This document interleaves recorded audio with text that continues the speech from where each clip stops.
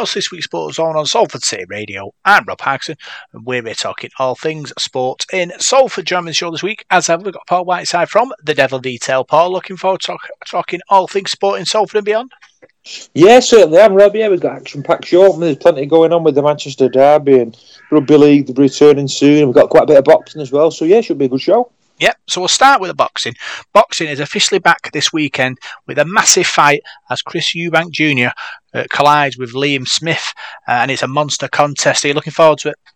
Yeah, certainly am. Yeah, me and James are going to this coming Saturday, and you've got Liam Smith from Liverpool. It's strange having it in Manchester, really. You know, Liverpool fighter and Eubank from Brighton, but it's going to be a good bill. There's some good fights on the undercard, and you know, there's been a lot of sort of badness in this fight, I think, between the two of them. You know, what's the word I'm looking for? Bad taste, it really, or bad blood. I think that's the right word. You know, Liam Smith and Eubank, they don't seem to like each other, and they've sort of been goading each other on Twitter and social media and this, that, and the other. And you know what Eubank's like? He's he's a bit of a showman, isn't he? He likes to wind his opponent up, whereas Liam Smith's more a head down sort of boxer who just gets on with things, really. So you've got two boxers who are very, very different, but two very talented fighters. You know, Liam Smith has been up there, fought the best in the world, you know, come up short against some real pound for pound top fighters. You know, that's a Canelo who he's shared a ring with, so he's no mug whatsoever. So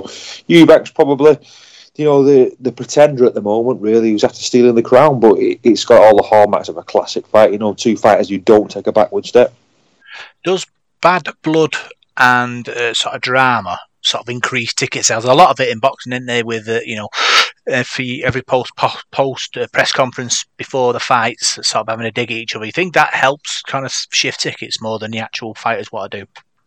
Yeah, I think it does. It just adds to the occasion, adds to the atmosphere as well, doesn't it? I mean, if we go back a few years, they had a massive fight in Manchester between Carl Froch and George Groves, and those, I mean, neither of them two are from Manchester, but it was held in Manchester with it being a fight city, and that was a real grudge match between those two, and it was a classic fight as well. I remember going to the weigh-in for that, and you know, it was really, really, really exciting. And you know, both fighters were absolutely switched on for that, and you know, it was a great fight. And then obviously they had the fight at Wembley, then the rematch, and that was 80,000 people there, and yeah, and all that hype sells it, really. You know, it adds to the occasion, it adds to the drama, and that's what boxing's all about. You know, it's box office, and this is a box office fight this weekend on the television. It'd be £30 or something for people to buy it, to watch it on the telly. But if you're lucky enough to get there to get a ticket, I'm sure the arena will be absolutely bouncing. As I said before, the undercard's pretty good as well. So yeah, you've got two fighters here who are knocking on a bit. I think Chris Eubank Jr. is about 33 and Liam Smith's 34. So you've got two fighters that are no spring chickens. You know, these are fighters that are coming towards the end of their career now. So this could be a defining fight in both their careers. Yeah. In the last outing, they picked up a big win against Liam Williams and Anthony Fowler, respectively. Who's got more momentum going into this fight? I think the momentum, that's a difficult question. I think momentum-wise, you know, Liam Smith, as I said before, he's a real pro, you know, real sort of boxer, if you like. He's not really a flash sort of guy. He just gets on with the job. You know, he's from a real boxing family. You know, his brothers Steve and Callum, and you know, they've all fighters. You know, all boxers. So. You know, it's a difficult one, that, and Paul Smith as well. There's four of them, the four brothers. So, you know, Eubank, he had a good win against Liam Williams, and you know, that was a career-defining moment for him, really. You know, Williams is very, very tough. He went into his backyard in Wales and beat him, and you know, everybody in that arena, I think, wanted Liam Williams to win that fight. So he's not frightened of going into the lion's den. Is Eubank? He seems to thrive off the pressure and thrive off being the enemy, really, you know, and the one everybody loves to hate. So yeah, I think Eubank's got a lot of momentum, but his momentum got stopped a bit, really, because he was supposed to be fighting Conor Benn, wasn't he? And Conor Benn, obviously, with that drug scandal and things like that fight got pulled. So he's probably been a bit inactive recently, you know, since the Williams fight, but he's been training like a madman, as is Liam Smith as well. So yeah, momentum-wise, I'm not too sure. They're probably both about the same, really. I mean, Liam Smith's last fight against Anthony Fowler, that was an all Liverpool affair. You know, Fowler was on a good run as well. But Liam Smith proved that night, without being disrespectful to Anthony Fowler, that he was probably a level above him. And he's boxed at that world level for a number of years now as Liam Smith. And that for me, for Eubank, is a worry, because he hasn't boxed at that elite level where Smith has. So he's got to rise to the occasion now. The bookmakers have made Eubank Jr. the favourite as well, which I found surprising. But no, I still, if you ask me who I thought was going to win, I still think that Liam Smith could shock Eubank Jr. Yeah, you revealed previously that you thought Smith would get the job done. How did he do it? I think he'll come out all guns blazing. I think both fighters will. Liam Smith seems to be able to grind people down as well. He's a fighter who can throw a lot of punches. He's got a big engine. He's fast as well. Eubank is a heavy hitter for the weight, and Eubank can move as well, and he can be involved in wars and tear-ups. Both of them they can. So I think you're going to see two fighters come toe-to-toe. It reminds me a bit of the fight a number of years ago between Liam Smith's brother Callum, and he fought Rocky Fielding, two Liverpool fighters, and that fight went one round. Both of them come out, and it was an absolute shootout. And I think it didn't even last the 3 minutes. It was a fantastic fight, but I think that's what this fight will be like. I think they'll both come out, meet head on in the middle, and you'll be able to put a piece of tissue paper between them. I think it'll be like fighting in a phone box. I think that's what it's going to be like. So I'll probably be wrong now. It'll be right bore fest for 12 rounds, but no, I just can't see it being like that. I think both of them want it from the off, and it's I think it'll be fireworks. You said that Eubank is his favourite. Why do you think that is? I'm not too sure. I mean, with the bookmakers, sometimes they can look at things and look at momentum, look at how things go on social media, look at the confidence of him. He's a confident man. He's like his dad. His dad was a very confident man, and he seems to come across that way, and sort of, I don't know, he raises his own profile, really, doesn't he? So yeah, he's a good fighter. He's a good boxer. He's a tough boxer. He's quick. And the bookies have made him favourites for a reason, so that could be that reason. He's got he's a bit younger than Liam Smith. He's not boxed at as many fights as Liam. He's probably not gone 12 rounds as many times as Liam. So how much has Liam Smith got left? Perhaps that's why the bookies are going towards Eubank Jr. Yeah, you're going to the Manchester Arena on Saturday. What do you expect the atmosphere to be like? Oh, I think it'd be great. I think it'd be a sellout. Me and James are going. I'm looking forward to it. We're meeting up with James and going to it, so it should be good. I like going to the arena. It's usually a really good atmosphere in there. And as I said before, the undercard's pretty good as well. So yeah, I think there'll be a big crowd in there. It just seems a strange place to have it. Manchester, a Liverpool fighter and a Brighton fighter in Manchester. I mean, Liverpool and Manchester don't really get on, do they? So, but the arena's a great place. It's a great place for concerts. It's a great place for boxing as well. There's been some great nights there. I mean, if you think back to Ricky Hatton, he had some defining nights there. Anthony Crolla as well won his world title there. So, yeah, it's a fight city, Manchester, isn't it? And whether it's at the GMX, where there's been fights there, or Manchester Central, whatever you want to call it now, or the arena, it's there's been some great fight nights in the city. Best experience you've had at a boxing match, watching it at the arena, or anyone else? I've seen some good fights. Yeah, I've seen Anthony Crolla a number of occasions at the arena, seen him win his world title there, and that was a great night for him, particularly coming back from. He lived near me at the time when he had that terrible incident with the burglar, and he had that slab dropped on him, and it looked like he was never going to come back from that, and he did. Credit to him, and that was a great story. Anthony's a lovely man as well, and after his career, he's gone on to he's a pundit now, isn't he, doing the stuff on the telly? So it was great seeing him win something. A local lad win a world title after such a setback. And just recently watching Mark Efron, who's from the Oldham area, watching him win his British title, and I know I've seen him on social media training like a madman at the moment, hoping to go European and maybe for a world title himself in 2023. So I've seen him on some good nights as well. So, but probably for me, Anthony Crolla. I've seen Scott Quigg as well win a couple of good fights at the arena, but I think the Anthony Crolla one, just because he's a local fighter and a nice fella as well. Yeah, in the co-main event, Richard Riakporhe takes on a former boxing champion in his biggest test yet. Yeah, Richard Riakporhe is, he's a Londoner, South Londoner, a big Crystal Palace fan, Richard, and he's at a weight at the moment, up there at cruiserweight, where there's some massive fights for him in the UK. We've had a champion, we've got a world title challenger now in Chris Billam-Smith. I think Richard Riakporhe would like to fight again. We've had Lawrence Okoli as well, so that's a buzzing division in the British level. Riakporhe is fast. He's got so much power as well. This is a big test for him, but he's very, very good. Very good boxer, and I think you'll see him win in explosive fashion. There's no doubt about that. That's the only way he knows how to box. Does he need the big win to propel himself to that next level? Yeah, it probably does, especially after the last couple of fights Billam Smith has had. He's been down in Bournemouth, selling out the arena down there, and he's really put himself on the map at the moment. And he's ranked quite highly with the various boxing boards. So Riakporhe's got to put himself back in the limelight, and there's no better place than a Manchester arena in front of a packed crowd on Sky Television as well, the Sky Box Office. So you've got the world watching you there. So yeah, he can put himself right back on the map with a good win and an impressive win as well. Yeah. Joseph Parker also returns in a bout against hometown hero Jack Massey. How do you expect this one to go down?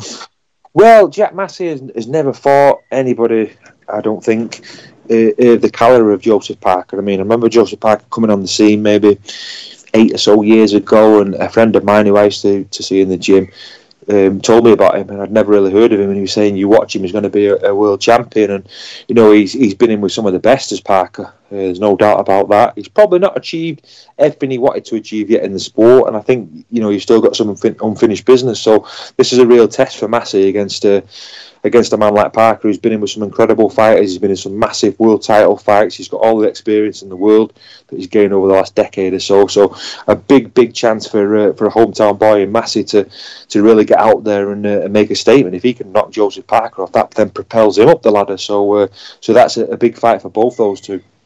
Who's under more pressure? Probably Parker. He's had some defeats recently. I don't know, I say that, and then, Massey's got this massive chance in front of a home crowd. But yeah, probably Parker. I mean, Massey's the younger of the two, so but I think for both of them, it's a sort of crossroads fight. These are the fights that define your career, don't they? So Massey will want to go out there and get the result. You lose that fight, and then you sort of drop down again. Then you're looking for somebody else, and it depends on your team and your promoter how they can get you the next fight. But once you've got these big ones, it's like rugby league, it's like football. It's about momentum, isn't it? The sport. So if he can get this win against Parker, that then builds his momentum, and it can snowball from there, can't it? You said Jack Massey was a local lad, and obviously playing in the arena, big crowd, might give him an extra boost he needs. Yeah, well, you speak to anybody from local who's fought there. I mentioned Scott Quigg before, Anthony Crolla, Rick Yatt, and you speak to any of those fighters from Manchester, from the Manchester area, and it means so much to fight there. It's such a big arena.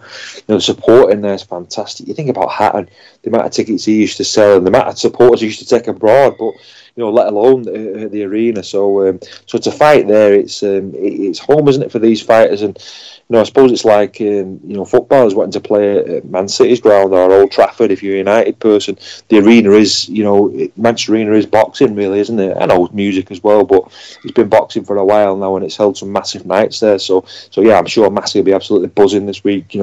Waiting to get out there. I'm sure he'll be pretty nervous as well, but come the weigh in and come fight night, I think he'll be ready. Yeah, Fraser Clark is back in action, but it's against a journeyman opponent. Having won an Olympic bronze medal, does he not need to up the level against an opposition? Yeah, I think so. I think Fraser Clark will be looking for a big statement win, won't he? He'll be looking for a big knockout, I would have thought. He's been, he's had some disappointing nights.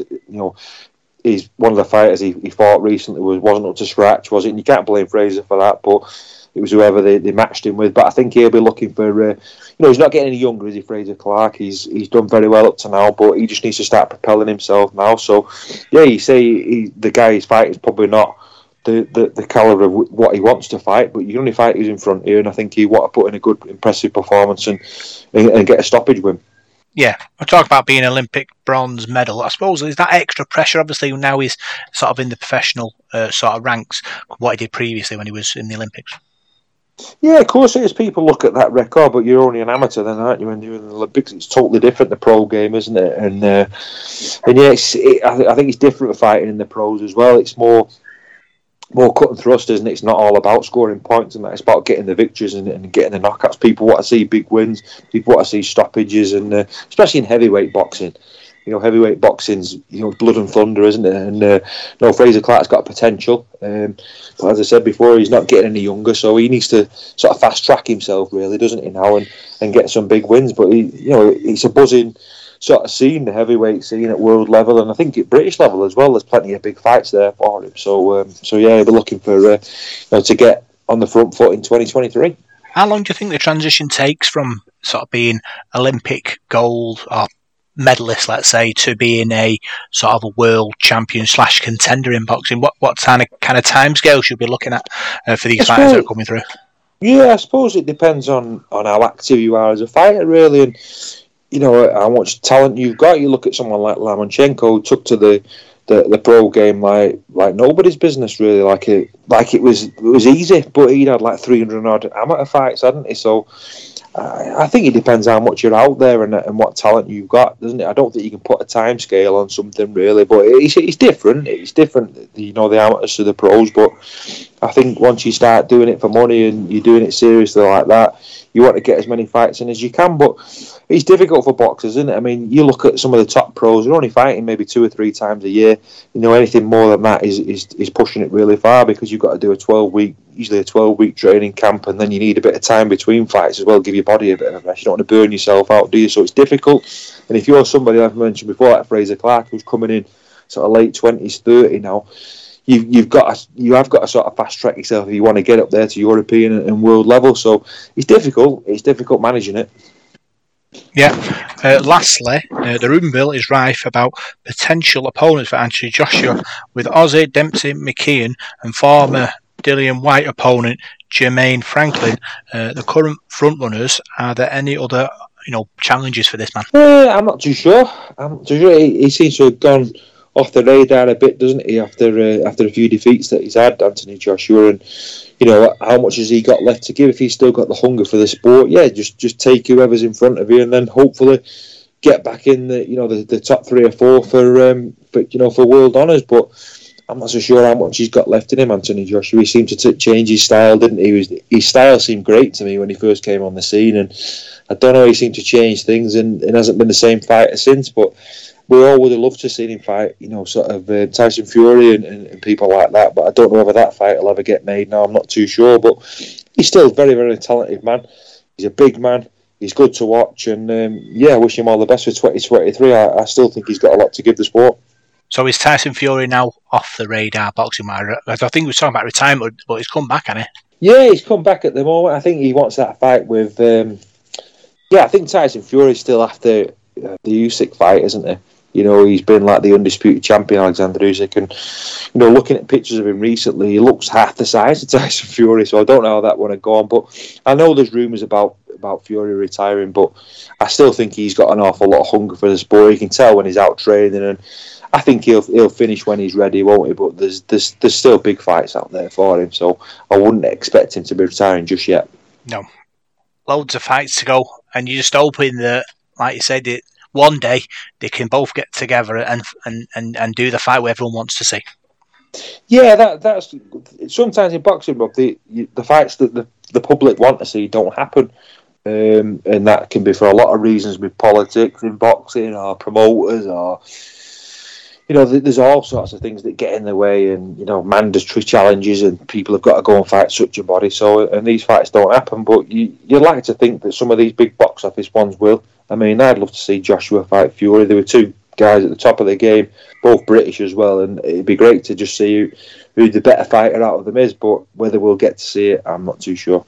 Yeah.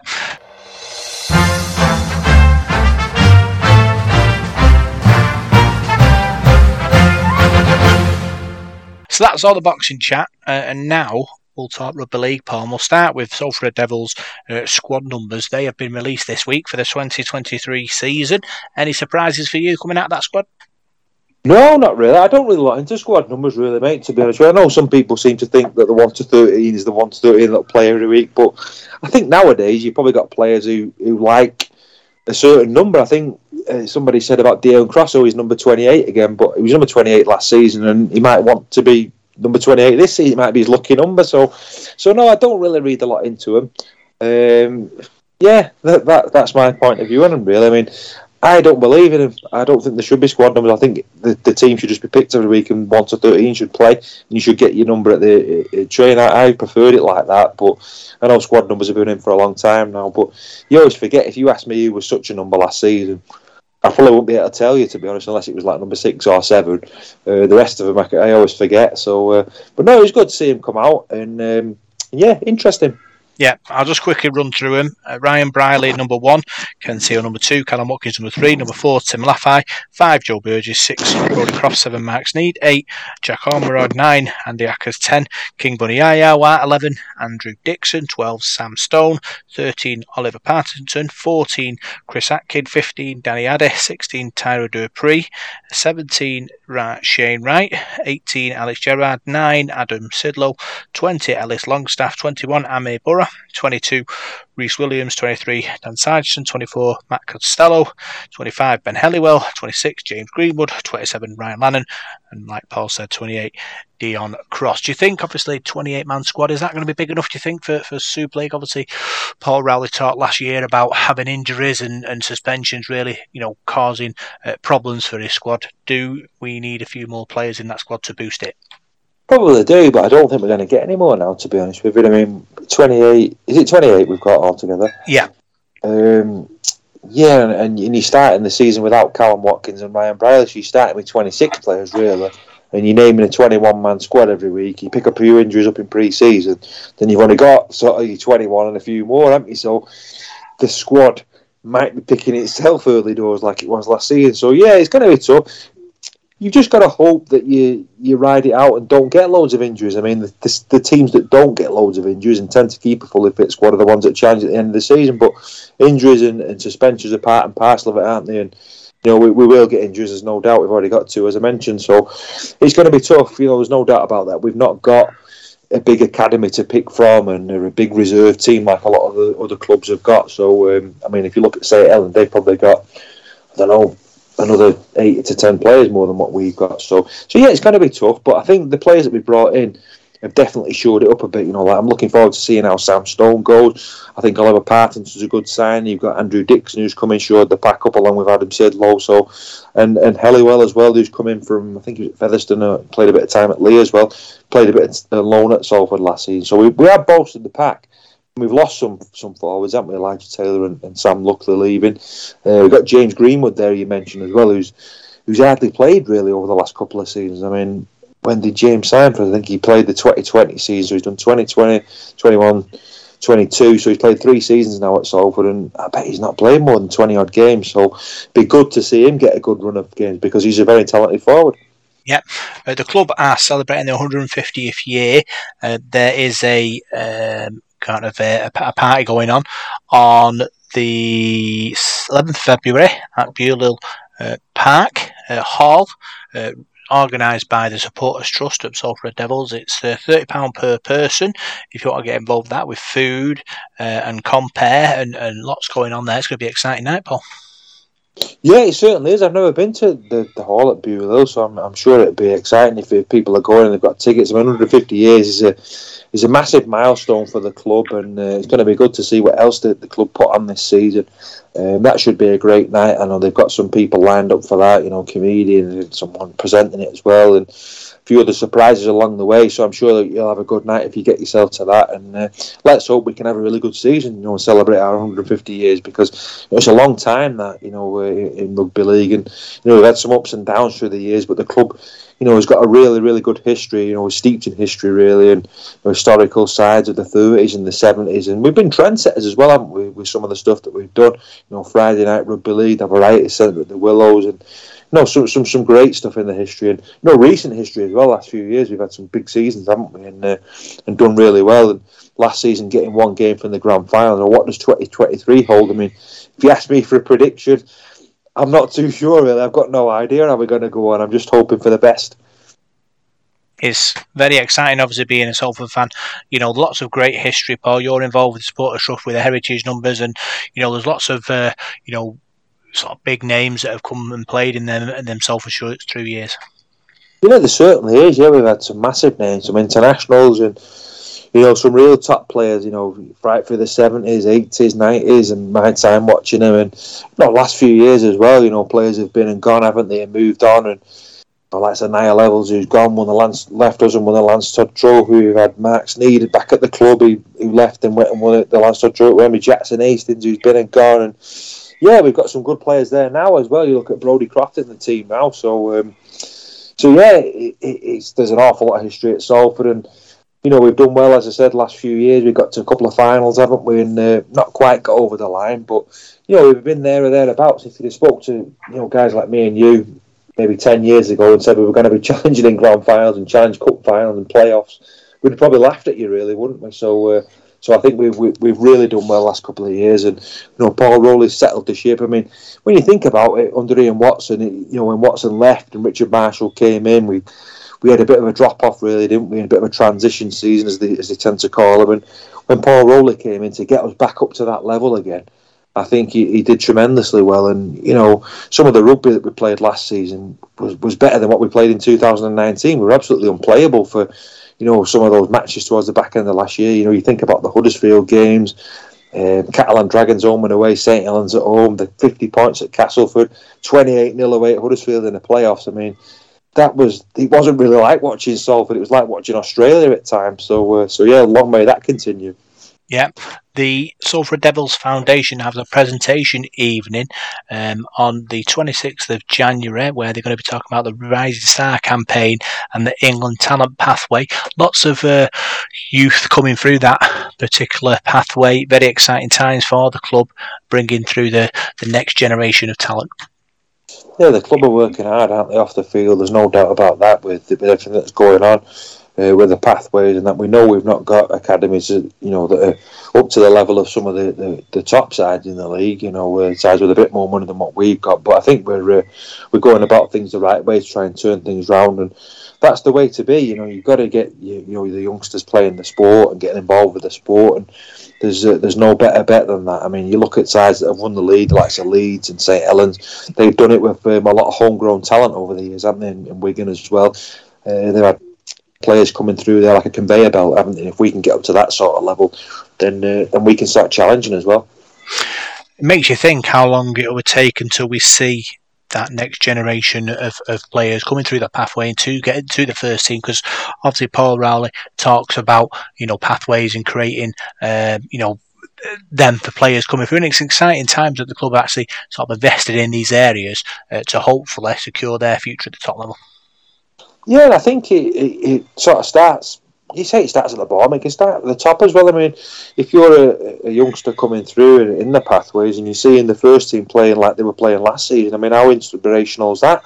Some of those matches we played last year, if you were a young kid watching in Salford and you fancied picking up a rugby ball and playing, I mean, you'd be absolutely inspired by Salford the way they were last season. I mean, it was tremendous, wasn't it? I mean, that goes not just the lads team, it goes for the girls as well. I mean, how good did they play last year, and how many more ladies is that and youngsters has that got involved playing the sport for both ladies and lads? So I think, it starts at the bottom, as you say, grassroots, but I think then watching the pro sides playing, the top players playing, it must inspire them as well. Yeah. Sad news for one of our youngsters. Logan Holgate passed away last week. He played for the under-18s pathway. Our thoughts are with his friends and his family at this time. Yeah, they certainly are. That was very, very tragic news. Very one of those shocking things, really, that you hear, and really, really sad. And like you said, thoughts and prayers with his family and friends, because it's absolutely unthinkable. That it's so sad.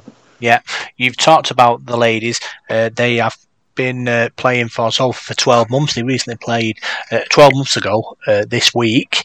They played Swinton Lions at the age level for their first game. And what a journey they've been on with that red shirt. Doesn't seem like 12 months ago, Rob, does it? No. It seems a lot longer than that, really, how far they've come. The amount of games that they've played and the amount of girls and ladies they've inspired through that.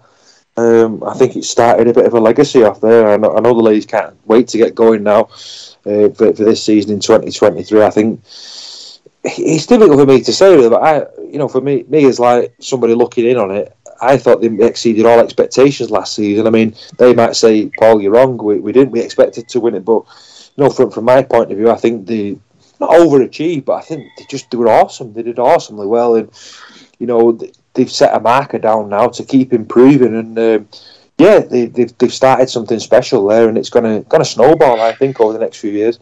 Yeah, they won the championship. Won the League Cup. Were beaten, unfortunately, in the grand final against Alton. But like you say, Paul, it's a journey that they've been on. And obviously, the ladies are now kind of in training for pre-season 4. The seeds start shortly, and it's a real test for them, I think, to see, because now they're within the elite, aren't they? The 360 best players in the ladies sort of game in Britain. So it'll be a real test to see sort of where they are individually and as a team. You want to test it. I think if you're into sport or you play a sporting team or whatever, I think you want to test yourself against the best, don't you, in progress. You don't want to stand still, do you, and just go through the motions. So I think they'll want to test themselves and get better and better and better. And through that, the more limelight they'll get on it, the more exposure they'll get for Salford. And yeah, I think they'll enjoy it as well. I think they're going to really enjoy this season. And, I'm sure they're going to do really well. I think last season, for the first season was tremendous, and it's going to get better and better, I think, and long may it continue. Being the Super League now, I think you're going to be playing better sides, but that'll bring the best out in you as well, and make you better players, I think. They are in the Challenge Cup. They've been drawn in the same group as Wigan, Featherstone Rovers and Cardiff Demons. It's kind of a group phase where they play 3 games, and then the top 2 of the group then go through to the quarterfinals. So it'll be a very interesting test for Chris Bates' ladies. Obviously, Wigan are a very good club. Featherstone Rovers are among the elite in that the ladies' game. So really interesting to see how Salford battle out with them 3 teams. Yeah, they just go out there and do their best, Rob, and I'm sure they can't wait for it. I mean, it's going to be tough days. There'll be tough matches, and probably 1 or 2 defeats on the way as well. But it's all about how you go about your business now, and to play in the Challenge Cup, such a prestigious competition. I bet they can't wait to get started. I mean, imagine if you can get through that competition and get your momentum going and get to the final and that. I mean, wow, that's the pinnacle for any rugby league player, whether it be a male or a female. So yeah, I bet they can't wait to play in that competition. Yeah. Tickets are available for the Swinton game and the Wigan pre-season games, Paul. It's obviously very important that the people of Salford sort of get behind the club in this time of year, because obviously they've had no games, they've still got bills to pay. So any ticket sort of counts in our club's development. Yeah, it certainly does, and I know there was a bit of hoo-ha about paper tickets and online tickets, but you can get paper tickets now, and someone told me the other day you can pay on the day as well, so if you just get down to the ground on the day, I think you can buy a ticket there at the ticket window, so don't be worrying about getting to the stadium. If you can't get to the stadium before the game day, I think if you get down there early enough on the day, you can buy one anyway, so I don't think it's going to be sold out, is it? I think the West Stand's open, and it holds about 7,000 that stand on it, so there'll be plenty of seats in there. I think the prices are pretty good as well. I think you can go in the VIP lounge for 20 quid, I think, for adults, and 10 quid for concessions, so the pricing is pretty good for it as well, and should be a good game against Swinton. They've had a good win recently in a couple of their pre-season friendlies, so I'm looking forward to that. Should be a good test. Do you think paper tickets will ever be phased out? Because obviously with the technology that clubs and people have at their fingertips now, is a real sort of need for paper tickets now? I don't think they should be, because not everybody has phones and that, do they? I mean, I know everybody, you're probably talking most people do, but not everybody has, are they, at the moment? So as long as there's a call for it and people want them, I don't see the problem in it, really. I mean, if you've not got a phone and you just go to the ground on the day, you should be able to buy a ticket on the day. I don't think there's any... You won't want to turn supporters away anyway, would you? If a big gang of people came down to the ground on the day, you'd welcome them with open arms, wouldn't you? So yeah, I don't see the problem in that. No. Swinton Lions, they were in pre-season action. They played Midlands Hurricanes this weekend and won 44 points to 10.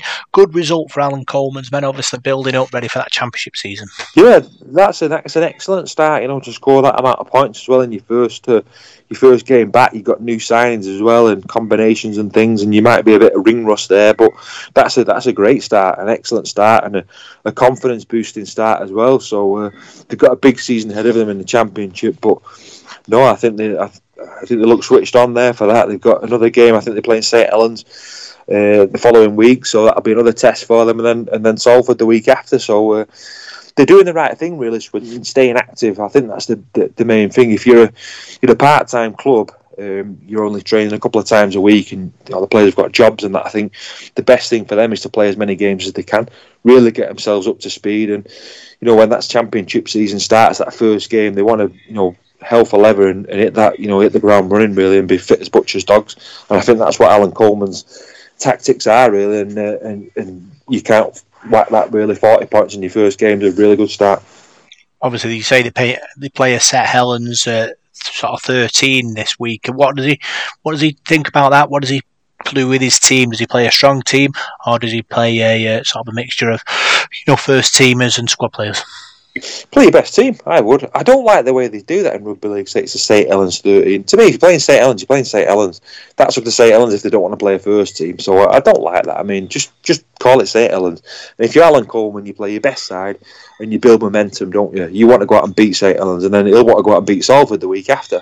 That's how it should be. There's no messing about in rugby league. Let's go out there, put your best side out, and then he can work on that. He can have a look at combinations and have a look at who he wants to play in certain positions, have a look at how he wants to work his bench out, and then when that championship kicks off, he knows exactly who he's going to play. He knows exactly who's fullback, exactly who's his captain, what his pack's going to be, what his bench is going to be.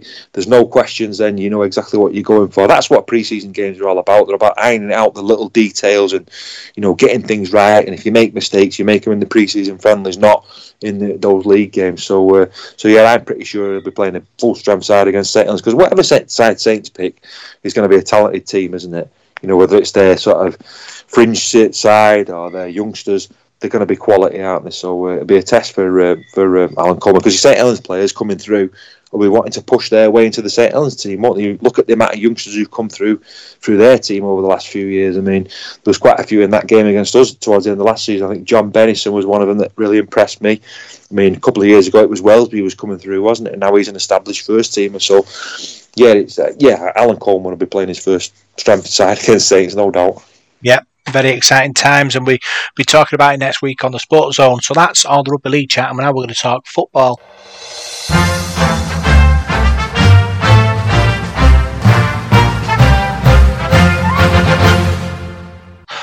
Paul, and we'll start with the derby. Man United were victorious against Man City at Old Trafford. They won 2-1, coming from behind. Great win for Hentag's men. Yeah, certainly. And they've been on a good run recently, haven't they? I know Roy Keane said the other week they'd not played anybody, but you can't argue with that against Manchester City.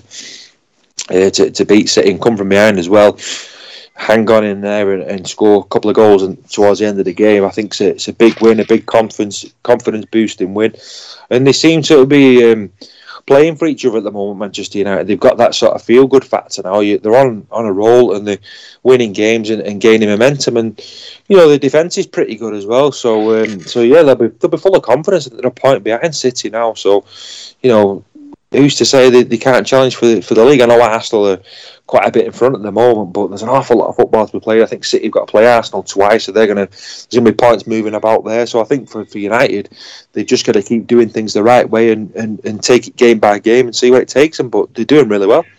Yeah, Jack Grealish scored for Man City.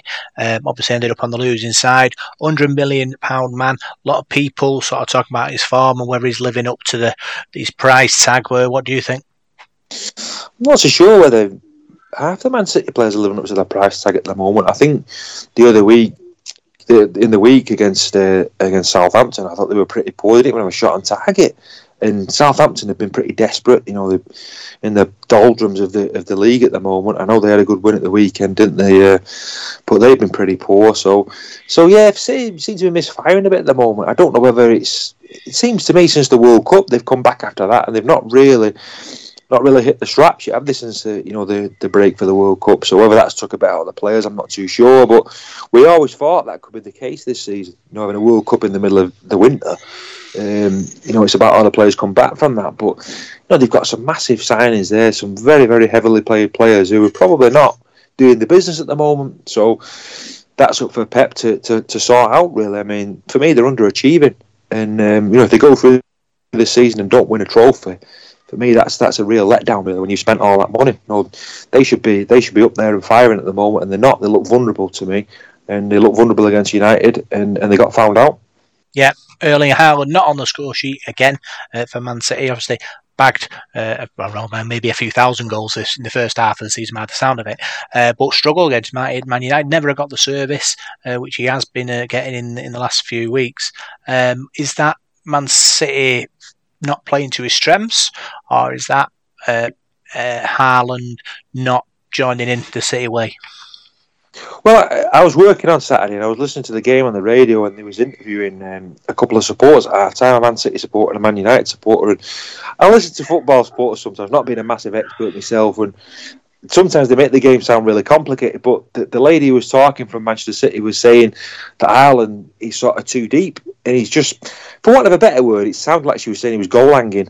And he was just hanging about, waiting at the box, waiting for the ball. And she was saying he needs to get involved a bit more. And I understood what she meant. You need to get involved a bit more, and perhaps sort of chest it down and lay stuff on for other people as well. And rather than just waiting for the chance yourself. And perhaps that's what he's doing at the moment. Perhaps he needs to get involved a bit more and be a bit more of a team player, because you're not going to get.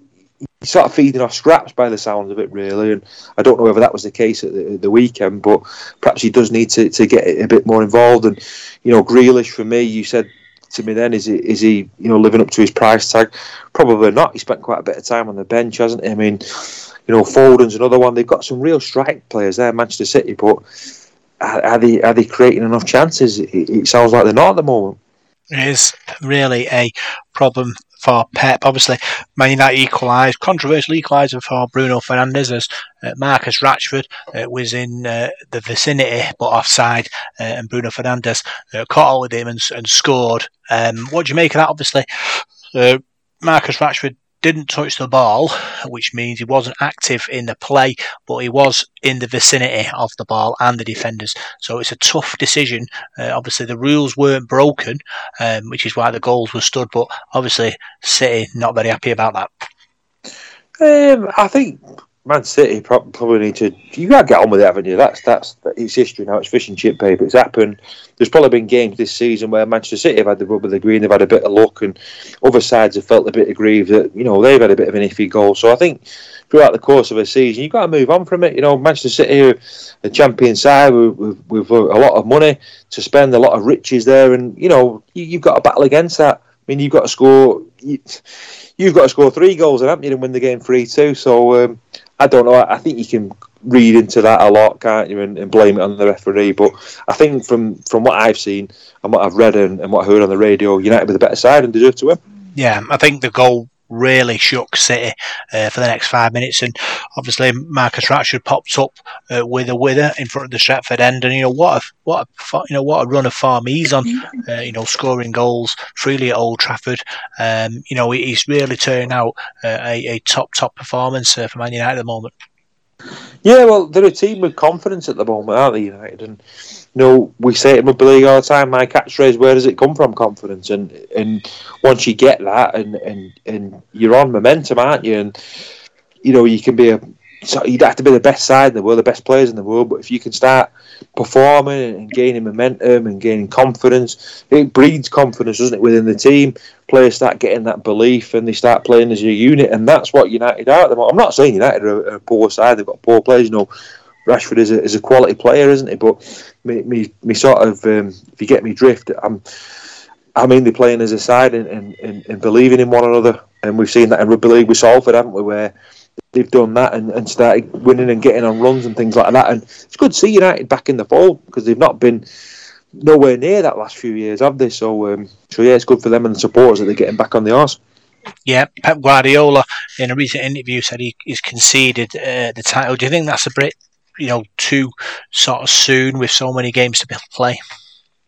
What was that, Robert? He's conceded the title. He says, I don't care about winning the Premier League. I don't care about winning the League Cup. It's about how my team perform. He's playing snooker and conceding, is it? I think it sounds a bit like he took his ball home there on it after that.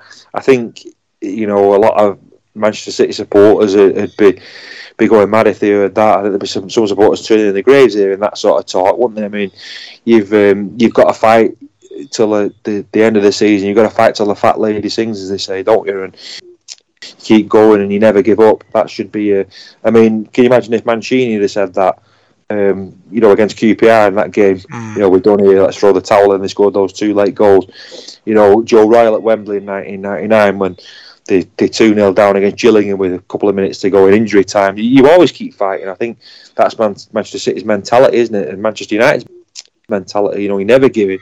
United never gave in under Ferguson, did they? He always played to the end. So I think Pep's probably just licking his wounds there after that defeat at the weekend. I don't think for 1 minute he'll be saying that in the changing room.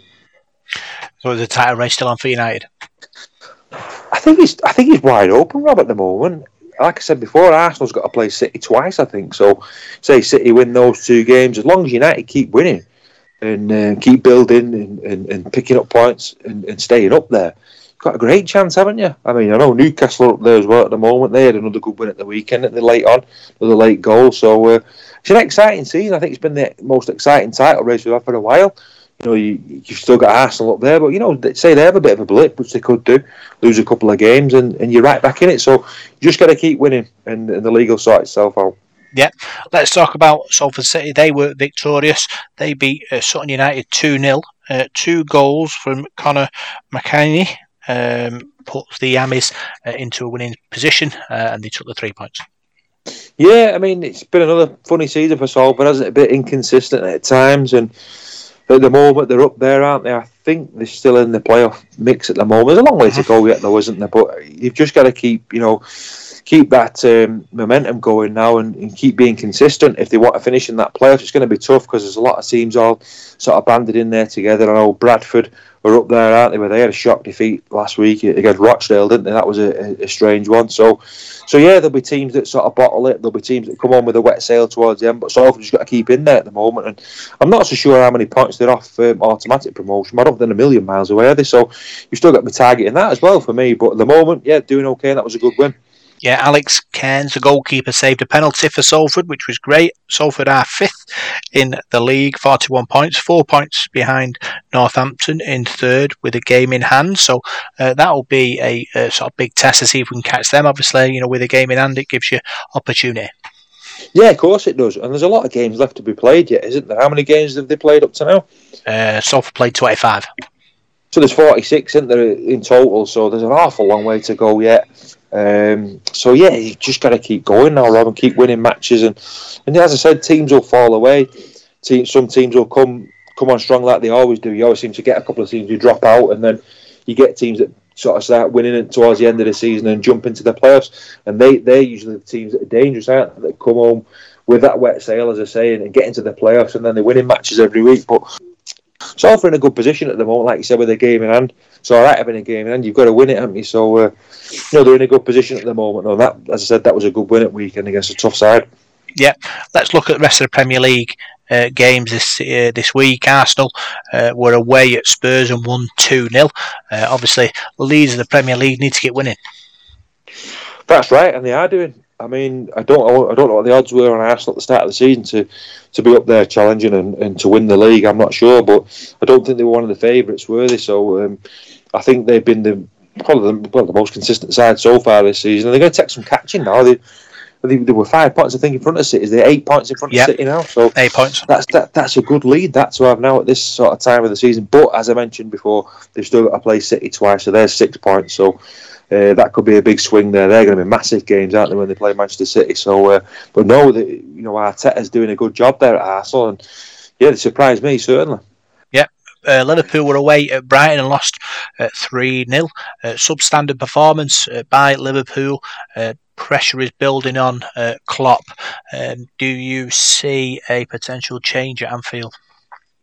I like Klopp. I think he's a character. I think he's done a good job at Liverpool. I'd like to see him stay there, but I heard him mentioning at the weekend, or I think it was last week, about he's taking its toll on the amount of games he played last season. I mean, come on, they're professional athletes.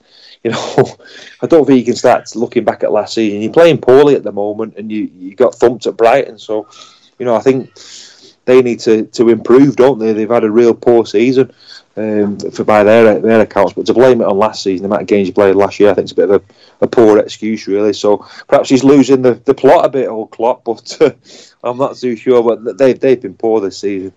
Yeah, the blue side of Merseyside didn't fare too good as well. They lost 2-1 at home to Southampton. Frank Lampard under pressure.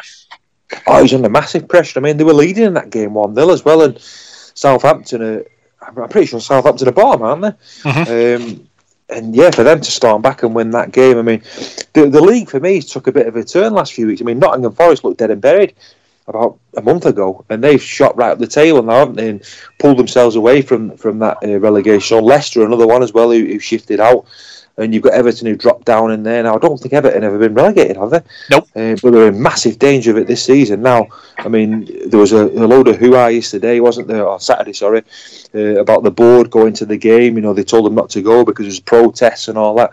They're a club in real turmoil at the moment, Everton, and if they're not careful, they're going to wind up in the Championship, because I don't know, there were scenes at the end of the game where supporters were arguing with players and all sorts of stuff going on. So yeah, there's a bit of a toxic atmosphere at the moment, and you've got to feel sorry for Frank Lampard, really. Where does he go from there? Are the board going to make a change? They're going to get rid of him? Because sooner or later, the panic buttons are going to start there, because they don't want to go down.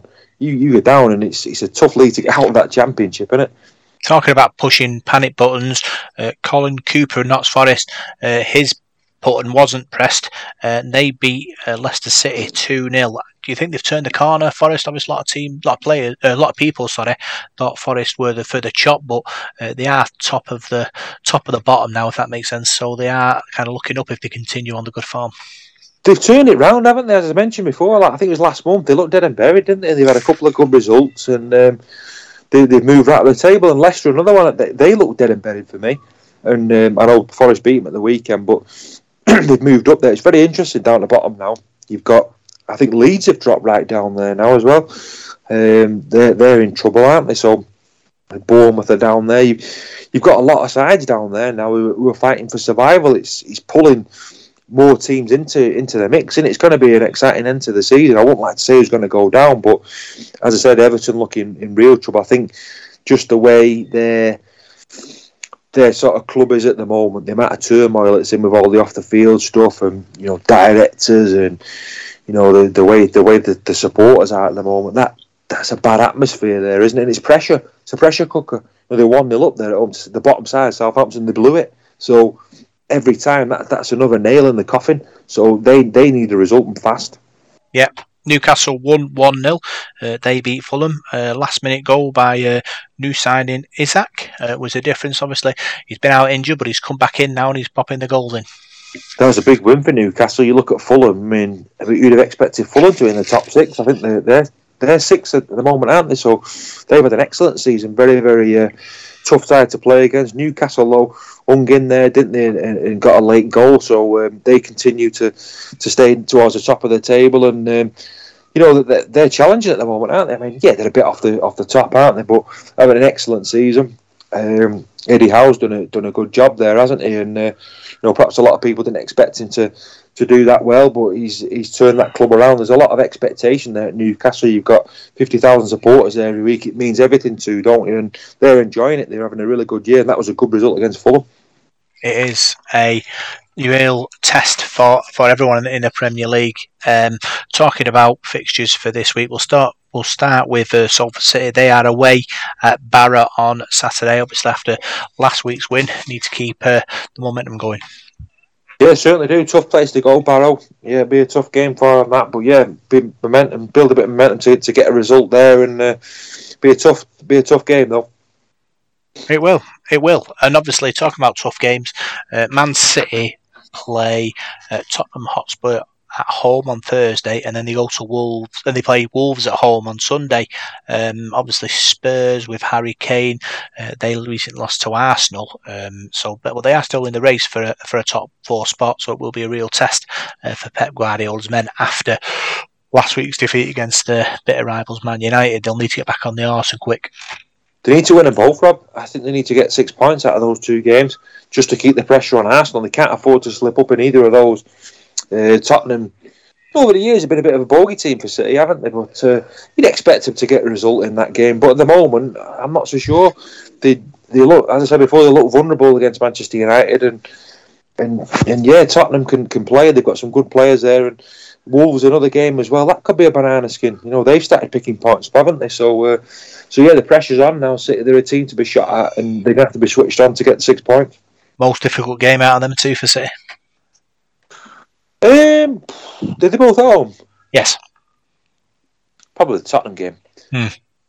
Tottenham have had a tough game against Arsenal, haven't they, and lost, and City's had a tough game against United and lost. So Tottenham got some quality players, as you mentioned there. Harry Kane seems to score quite a bit against Man City, I think. So that'll be a tough game. But so will the Wolves game. Wolves have improved out of sight since sort of Christmas, so that's going to be another difficult game as well. And it's sometimes those sort of games, against the lesser teams, if you like, there's more pressure there because they might come and sort of play for a draw, get on the City's feet, and make it difficult for them. So City need to find a way around that, and need to come up with some good morale boosting performances. Yep.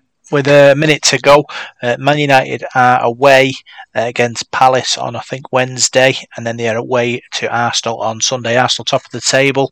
Will be a real clash, that. 6 points there for United, though, and they can start dreaming, I think. If you can beat Palace and then beat Arsenal, they're right in the mix, aren't they? So this is a huge week for both our Manchester teams, Manchester City and Manchester United. But I think the cat will be amongst the pigeons if United can beat Arsenal. Yeah, with 50 seconds to go, Ten Hag wins against Arsenal. Can they really be dreaming about title success? Yeah, definitely. As I mentioned before, Arsenal got to play City twice, so there's going to be points dropped and lost all over the place. You've got the FA Cup as well, it's going to get in the way. Champions League as well for Manchester City, and yeah, I think there's an awful lot of twists and turns this season. It's going to be exciting. It's going to be an exciting running. It is going to be exciting, Paul, and we're going to be talking all about it on the Sport Zone on Salford City Radio with you, our dear listeners. Big thanks for tuning in to the Sport Zone on Salford City Radio. I'm Borough Parkinson, he's been Paul Whiteside, and we'll see you next week for more Salford Sporting Chat in the city of Salford. Big thanks for tuning in, and we'll see you soon.